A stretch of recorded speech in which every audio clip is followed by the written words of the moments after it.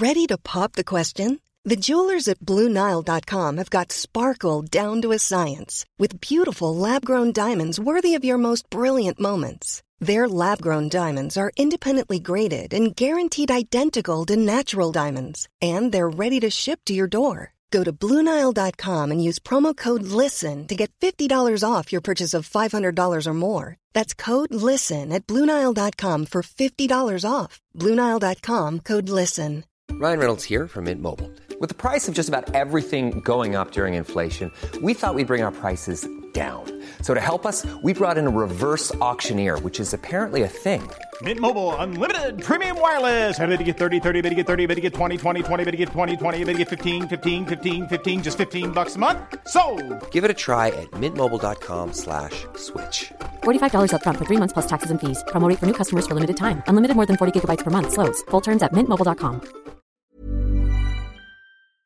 Big thanks to our sponsor, 16 Degrees Coaching. Do you feel stuck in your current job? Do you wish you had a career you loved? James, from 16 Degrees Coaching, specialises in working with people like you. He'll help you find clarity in what you want to do next, even when you have no idea yourself, and confidence to move forwards. To see the success James has had in helping others with their careers, and to find out what he can do for you, visit his website, 16degreescoaching.co.uk, to book a free consultation, or follow the link on ours.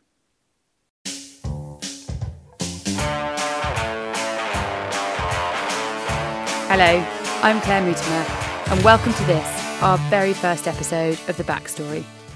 If you haven't already, do listen to our trailer piece to find out what we're all about.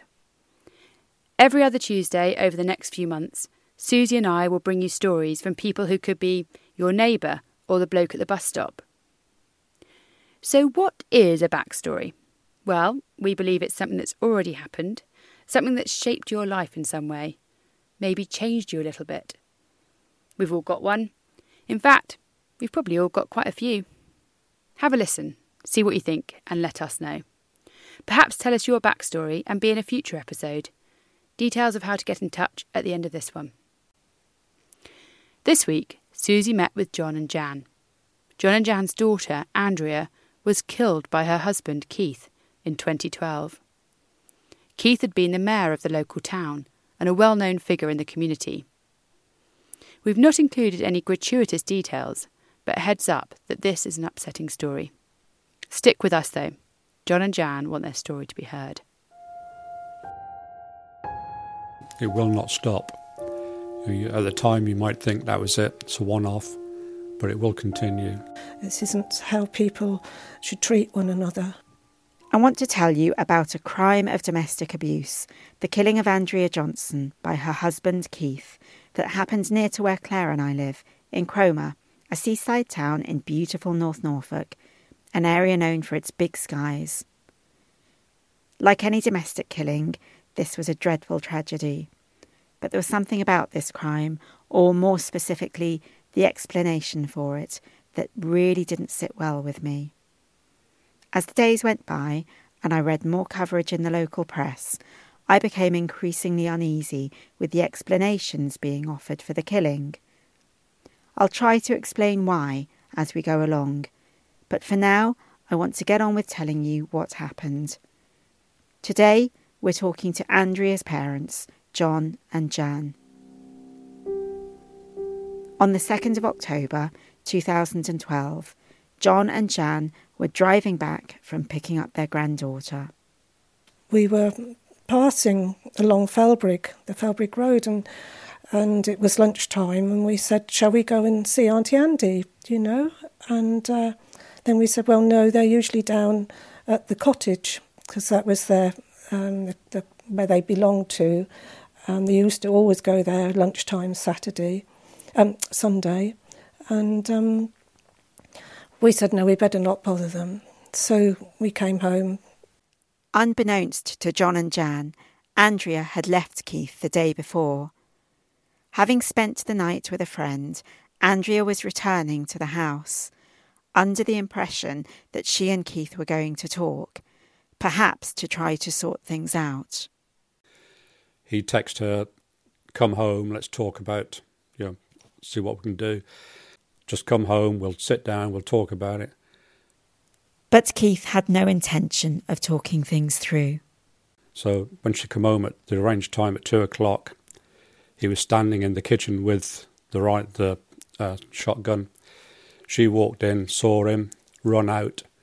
She started phoning the police. Well, she was on the phone to the police as she ran round to the neighbour's front garden. He chased her and just killed her there and then.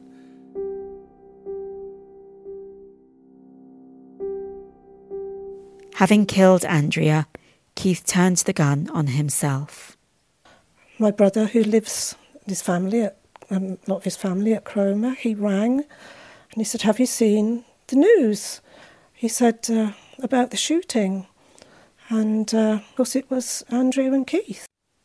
6:30 p.m.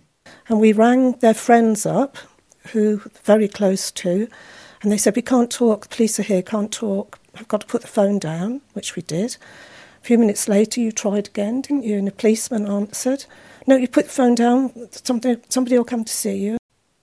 7 p.m, 7:30. And at that stage, what did you know? What were you thinking? Well, we were expecting the worst then, because when I got in touch with their best friends in Cromer, and the police answered it, and they said, put your phone down, we'll get back in touch with you. And I just say, well, is our daughter dead? It was gone 8:00 at night before somebody came, wasn't it, to tell us. And it was just hell. Those few hours was hell.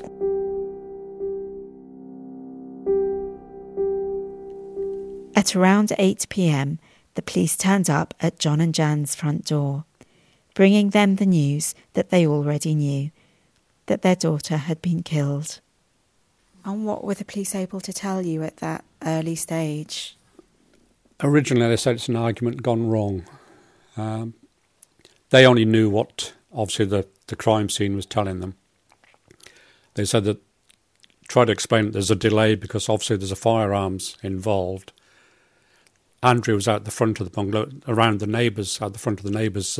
He chased her around to the house next door and killed her there, and killed himself on their patio at the back of their garden. So the police were reluctant to go in to start with because there's a shooting. They didn't know if it was a random shooting out the front. Then by the time the firearm team get there, they then get in around the back. Keith had an aluminium ladder against the tree hedging at the back, which is probably about 8 foot tall, and the ladder was leaning against it. So when the police saw that, they thought that was an escape route for, a murderer or whatever. Then they found Keith, and once they found Keith and the situation was where he'd killed himself, they then weren't looking for anybody else. So this all takes time, doesn't it? Because it's husband and wife, they just assume, if it's out their normal procedures, it's an argument gone wrong. An argument gone wrong. Okay, I really do struggle with that phrase. It implies that it's accidental, something that started as one thing but got out of hand. But for John and Jan, it was the first explanation that they were given for what had happened. John and Jan had suffered the most horrendous loss, yet they were still thinking of others. They didn't rush to blame Keith, but saw his actions as a moment of madness. There's no reason to think any otherwise. And we both said, we couldn't understand it. That's not like Keith to do this and do that. So, we just said, like we say, it was a moment of madness, just an argument gone wrong. John and Jan made the decision to bury Andrea with Keith. And so we all agreed that it's the best thing, we'll have them buried together, and which upset some people. They thought, well, he's killed her anyway, but that wasn't the point. As far as we're concerned, they were married, an argument gone wrong, and why should we split them up? So that's why we went down that road. Yeah, that happened on the Sunday. On the Monday night, I saw Andrea, because I have seen before, people who have died. I saw her all dressed in white, absolutely beautiful. I woke John to tell him, but obviously he couldn't see her. And then the following night, it was Andrea and Keith, and they were dancing together, and there was crowds of people, all happy. I thought they still want to be together. But again, we had no cause not to bury them together, because it's no more than if they were killed in a road accident together, you'd have them buried together. All right, the family were a bit upset because, say, he'd killed her, but they didn't deserve to be split up. Some people were surprised, shocked even, at John and Jan's decision to bury Andrea with Keith. Whatever you think, it seems to me to show the nature of these people. John and Jan are kind. And remember, Keith had been a regular part of their lives for many years, and it seemed to them that their daughter had been happy with him. The joint funeral took place in the church where Keith and Andrea had been married 8 years previously. The church was packed. And so there was all the Football League people were there. There's 3 lodges he was due, all the councils, he was the mayor, people that... groups of people who he'd entertain at the Cromer Festival, they were all there, and all Andrea's people, and so as I say, the church was full. And afterwards people came to us we hadn't seen for years, and we thought how wonderful that they came and supported us.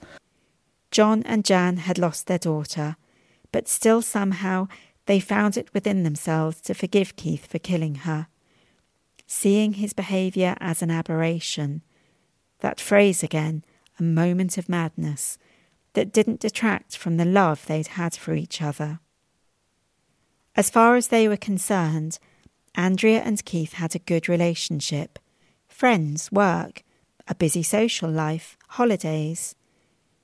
John and Jan got on well with Keith, and life for their daughter looked good. And did you know much about their sort of daily routines? Were they members of clubs together? Did they socialise much together? I'll say he was flamboyant, and she fitted in with that because she loved that sort of stuff. And then obviously when they got living together, and he got into being the mayor, that suited her down to the ground. She just loved the going out, the dressing up and meeting people. She loved people. Bubbly, very bubbly character. So at the carnival, did she, as the mayor's wife, did she have a role in the procession of some sort? Yes. I always remember in the car, wasn't it? The car always led the procession, didn't it? So, and they'd either be sat on the back of it, like the open style car, or big limos. Yeah. And she'd sort of show us the dresses she'd got, what she'd been and got for the fetes and all that sort of stuff, isn't it? Yes. And everybody knew him. Everybody knew Keith. He knew everybody. He's a good son-in-law. We had no reason. You'd leave them and you'd come home and you'd have no reason to think, hello, that didn't look right, didn't feel right. There was nothing whatsoever, was there? So, No, we went to social occasions with them, didn't we? They invited us because he was in the Masonic Lodge, and we went to a number of those occasions. Because he'd be on the top table, wouldn't he? So, and we'd be on the top table with him as the parents of Andrea. So nothing whatsoever to suspect. In the weeks leading up to Andrea's murder, she seemed a little depressed. She'd been injured after what she said was a riding accident, and she suffered from depression anyway from time to time. Can you think back to the days and weeks before Andrea was killed? Was there anything unusual going on around that time? Well, she had been suffering from depression. She always wanted to ride a horse, and she learnt to ride a horse early on in their relationship. And one size fits all seems like a good idea for clothes until you try them on. Same goes for healthcare. That's why United Healthcare offers flexible, budget-friendly coverage for medical, vision, dental, and more. Learn more at uh1.com. When you're ready to pop the question, the last thing you want to do is second-guess the ring. At BlueNile.com, you can design a one-of-a-kind ring with the ease and convenience of shopping online. Choose your diamond and setting. When you find the one, you'll get it delivered right to your door. Go to BlueNile.com and use promo code LISTEN to get $50 off your purchase of $500 or more. That's code LISTEN at BlueNile.com for $50 off your purchase. BlueNile.com, code LISTEN. Everyone knows therapy is great for solving problems, but getting therapy has its own problems too, like finding the right therapist, fitting into their schedule, and of course, the cost. Well, BetterHelp can solve those problems. It's totally online and built around your schedule. It's surprisingly affordable too. Connect with a credentialed therapist by phone, video, or online chat, all from the comfort of your home. Visit BetterHelp.com to learn more and save 10% on your first month. That's BetterHelp, H-E-L-P. And apparently had a fall. I say apparently because that's what we were told. She'd had a fall and she did damage her back severely. She had screws and lots of metal work all in her back. So she became quite depressed after that, didn't she? That the last few weeks, she wasn't very good. She wasn't very good then. Even the last day we saw her. But, we just took it that was Andrea. Had no other reason to worry about a situation or anything. No. So when you say that she wasn't too good, what do you mean by that? Did she seem down or upset or? Yeah, down, yes, down. But not for us to have any reason to worry. Because depression is like that. You have your ups and downs. There isn't necessarily a fixed cause, is there? How about Keith? Did you know anything? Was there any indication that he was struggling with his mental health in any way? No, because after the horse accident, so he bought her the gun because she joined a local clay pigeon shooting club. So he bought the gun. And we know that was all locked up. He got the safe in his office at home. The keys, he said he can't tell us, only Andrea had the keys. He didn't have any whatsoever. And he used to joke, I don't know what to do with the gun anyway. And saying the last weeks, I suppose, when she's down a bit, we were up there one day. He used to do a lot of meetings. He was always away from home on meetings and what have you. He couldn't get a mobile phone signal, so he went out of his way to go to the local hotel. I think, Andrew said, "Oh, it's Keith." He was going out of his way. He's phoned up, just make sure I'm all right. So when we come home, you think, well, again, there's nothing to make you think there's something going wrong in the marriage that way. So, you just think, well, he's looking after her. So, he's still, the love is still there, isn't it? Okay, heads up. I met Andrea a couple of times. I didn't know her at all. But she worked in a local shop and she seemed really lovely. As soon as I saw the coverage, I knew who she was and I felt genuinely saddened by her death. Perhaps because of this tenuous connection, or perhaps because I had a feeling that things like this don't happen out of the blue, the coverage of the case really bothered me. Everything I read seemed to focus on Keith and what a decent guy he'd been. I felt that Andrea was mentioned in a secondary way and in less glowing terms, sometimes reduced to a slightly ditzy blonde. But, hey, according to the coverage, that was that. A moment of madness resulting in a terrible tragedy. A popular couple leaving behind grieving families and many friends. And then the diaries were found. We never knew.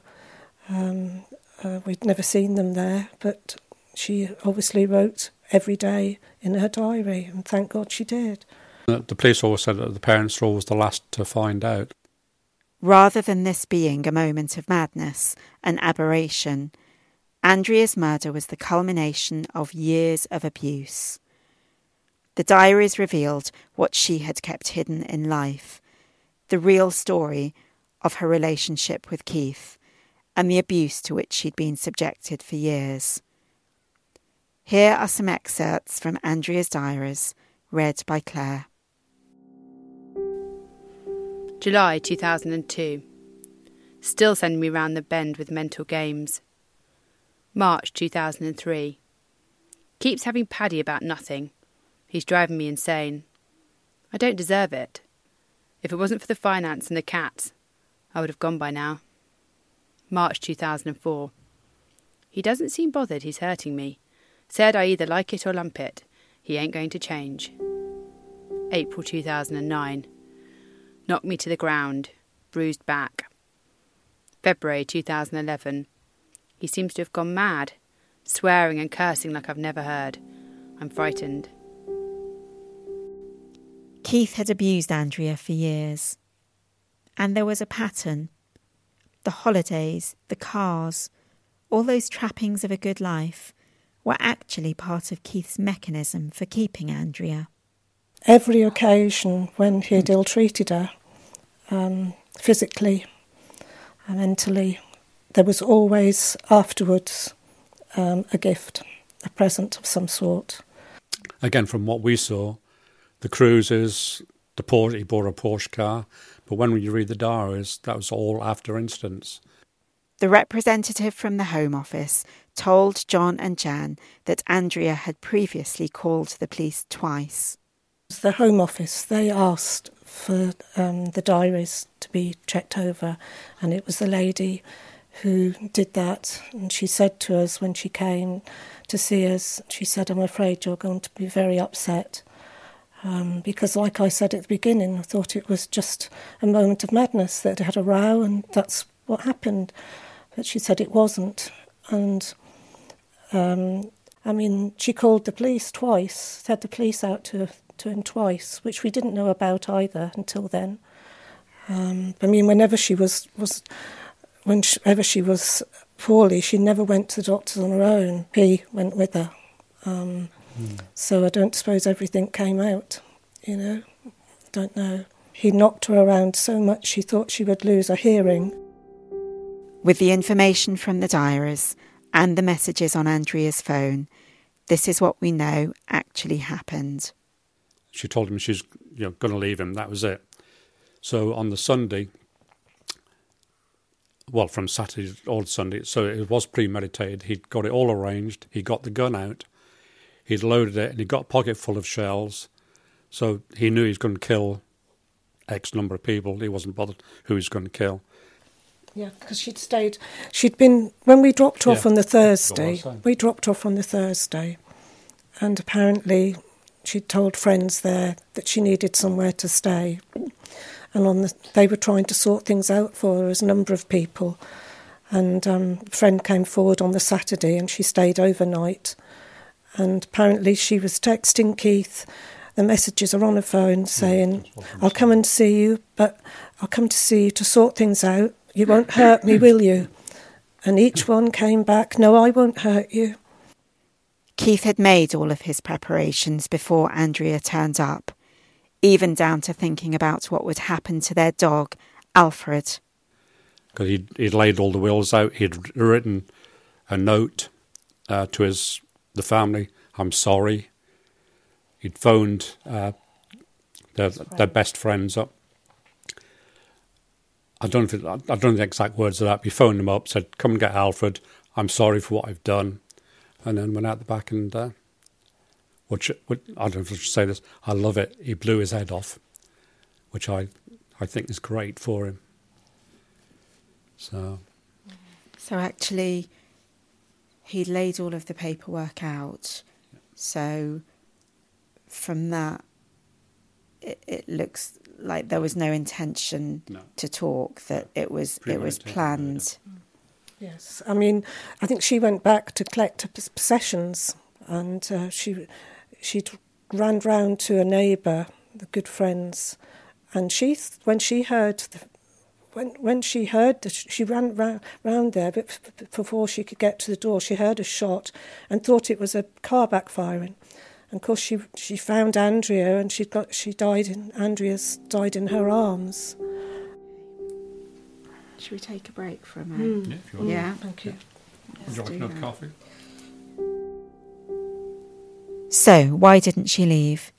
It's a question that comes up again and again. And he said, well, you won't get any money. And what are you going to do about the cats? Because she'd put all her money into their property. And if Andrea hadn't got money, she was very worried. Remember too that Keith had been mayor and leader of the district council. He was larger than life, a man with connections. But Keith was in the background telling the police, I know your boss, I know your chief, I know your name, I'll see this, that and the other. I'm the mayor, you won't get away with this, all that and the others. Which was, him really, but You can just imagine him saying to her, knowing who I am, who's going to believe you?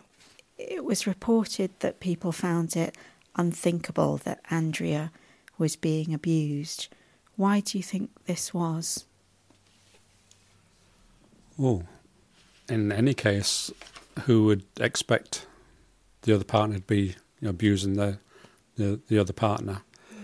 It's the last thing on your mind that you'd think. It's even, well, yeah, I don't know, it's hard to say now, isn't it? It's you just wouldn't expect it. No, I mean, it was afterwards when friends, colleagues said they'd noticed bruising on her arms and such, but she always wore long sleeves then. She would cover up and wouldn't say, but they knew something was going on. But obviously she didn't want them to say, so it didn't go any further. That's as much as we know, isn't it, really? Keith and Andrea are still buried together. And what of those diaries? I've only managed to start reading her diaries, but I found it too upsetting. I think one day I will sit and read them properly. Yeah. Why did you choose to do this interview? If one person benefits by this, they mustn't think that there isn't anybody there to help them, because there are people there to help them. They don't have to suffer like this. It's not a normal behaviour. It's not normal. It's still going on, and hopefully, but people say, if they're in love, they're married, they think, oh, well, he apologises, or she apologises, because it happens to men as well. Once they apologise, they're all back to, sweet, lovey, and don't think it'll happen again until the next time. Our friend, who's an ex-policeman, say he's been to quite a few of the cases where it's domestic abuse, and the partner has killed the other partner, and he says that's how it ends. Once they come out and say they're leaving, then that's when they kill them, because the other partner just doesn't, can't take it or whatever. So if anybody has got the courage to speak out and leave, go straight to one of these, the police or the refugees or whatever's there to them. So hopefully after 4 years and see it's still going on, if, as Jan said, if it prevents one, then you think, something's come out of it. Lovely, loving. She was beautiful on the inside as well as the outside. And we'll always remember that. There's really good information out there. We've included links on our website, thebackstorypodcast.co.uk. Thank you to John and Jan.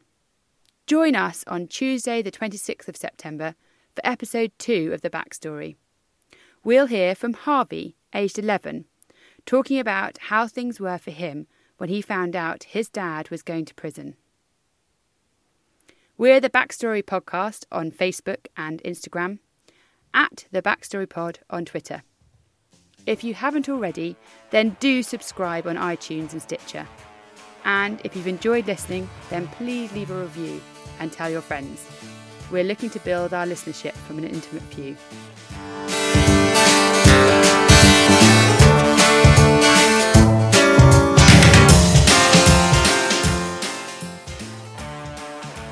Thanks again to our sponsor, James, from 16 Degrees Coaching. Don't let your backstory define your future. Email him, james@16degreescoaching.co.uk.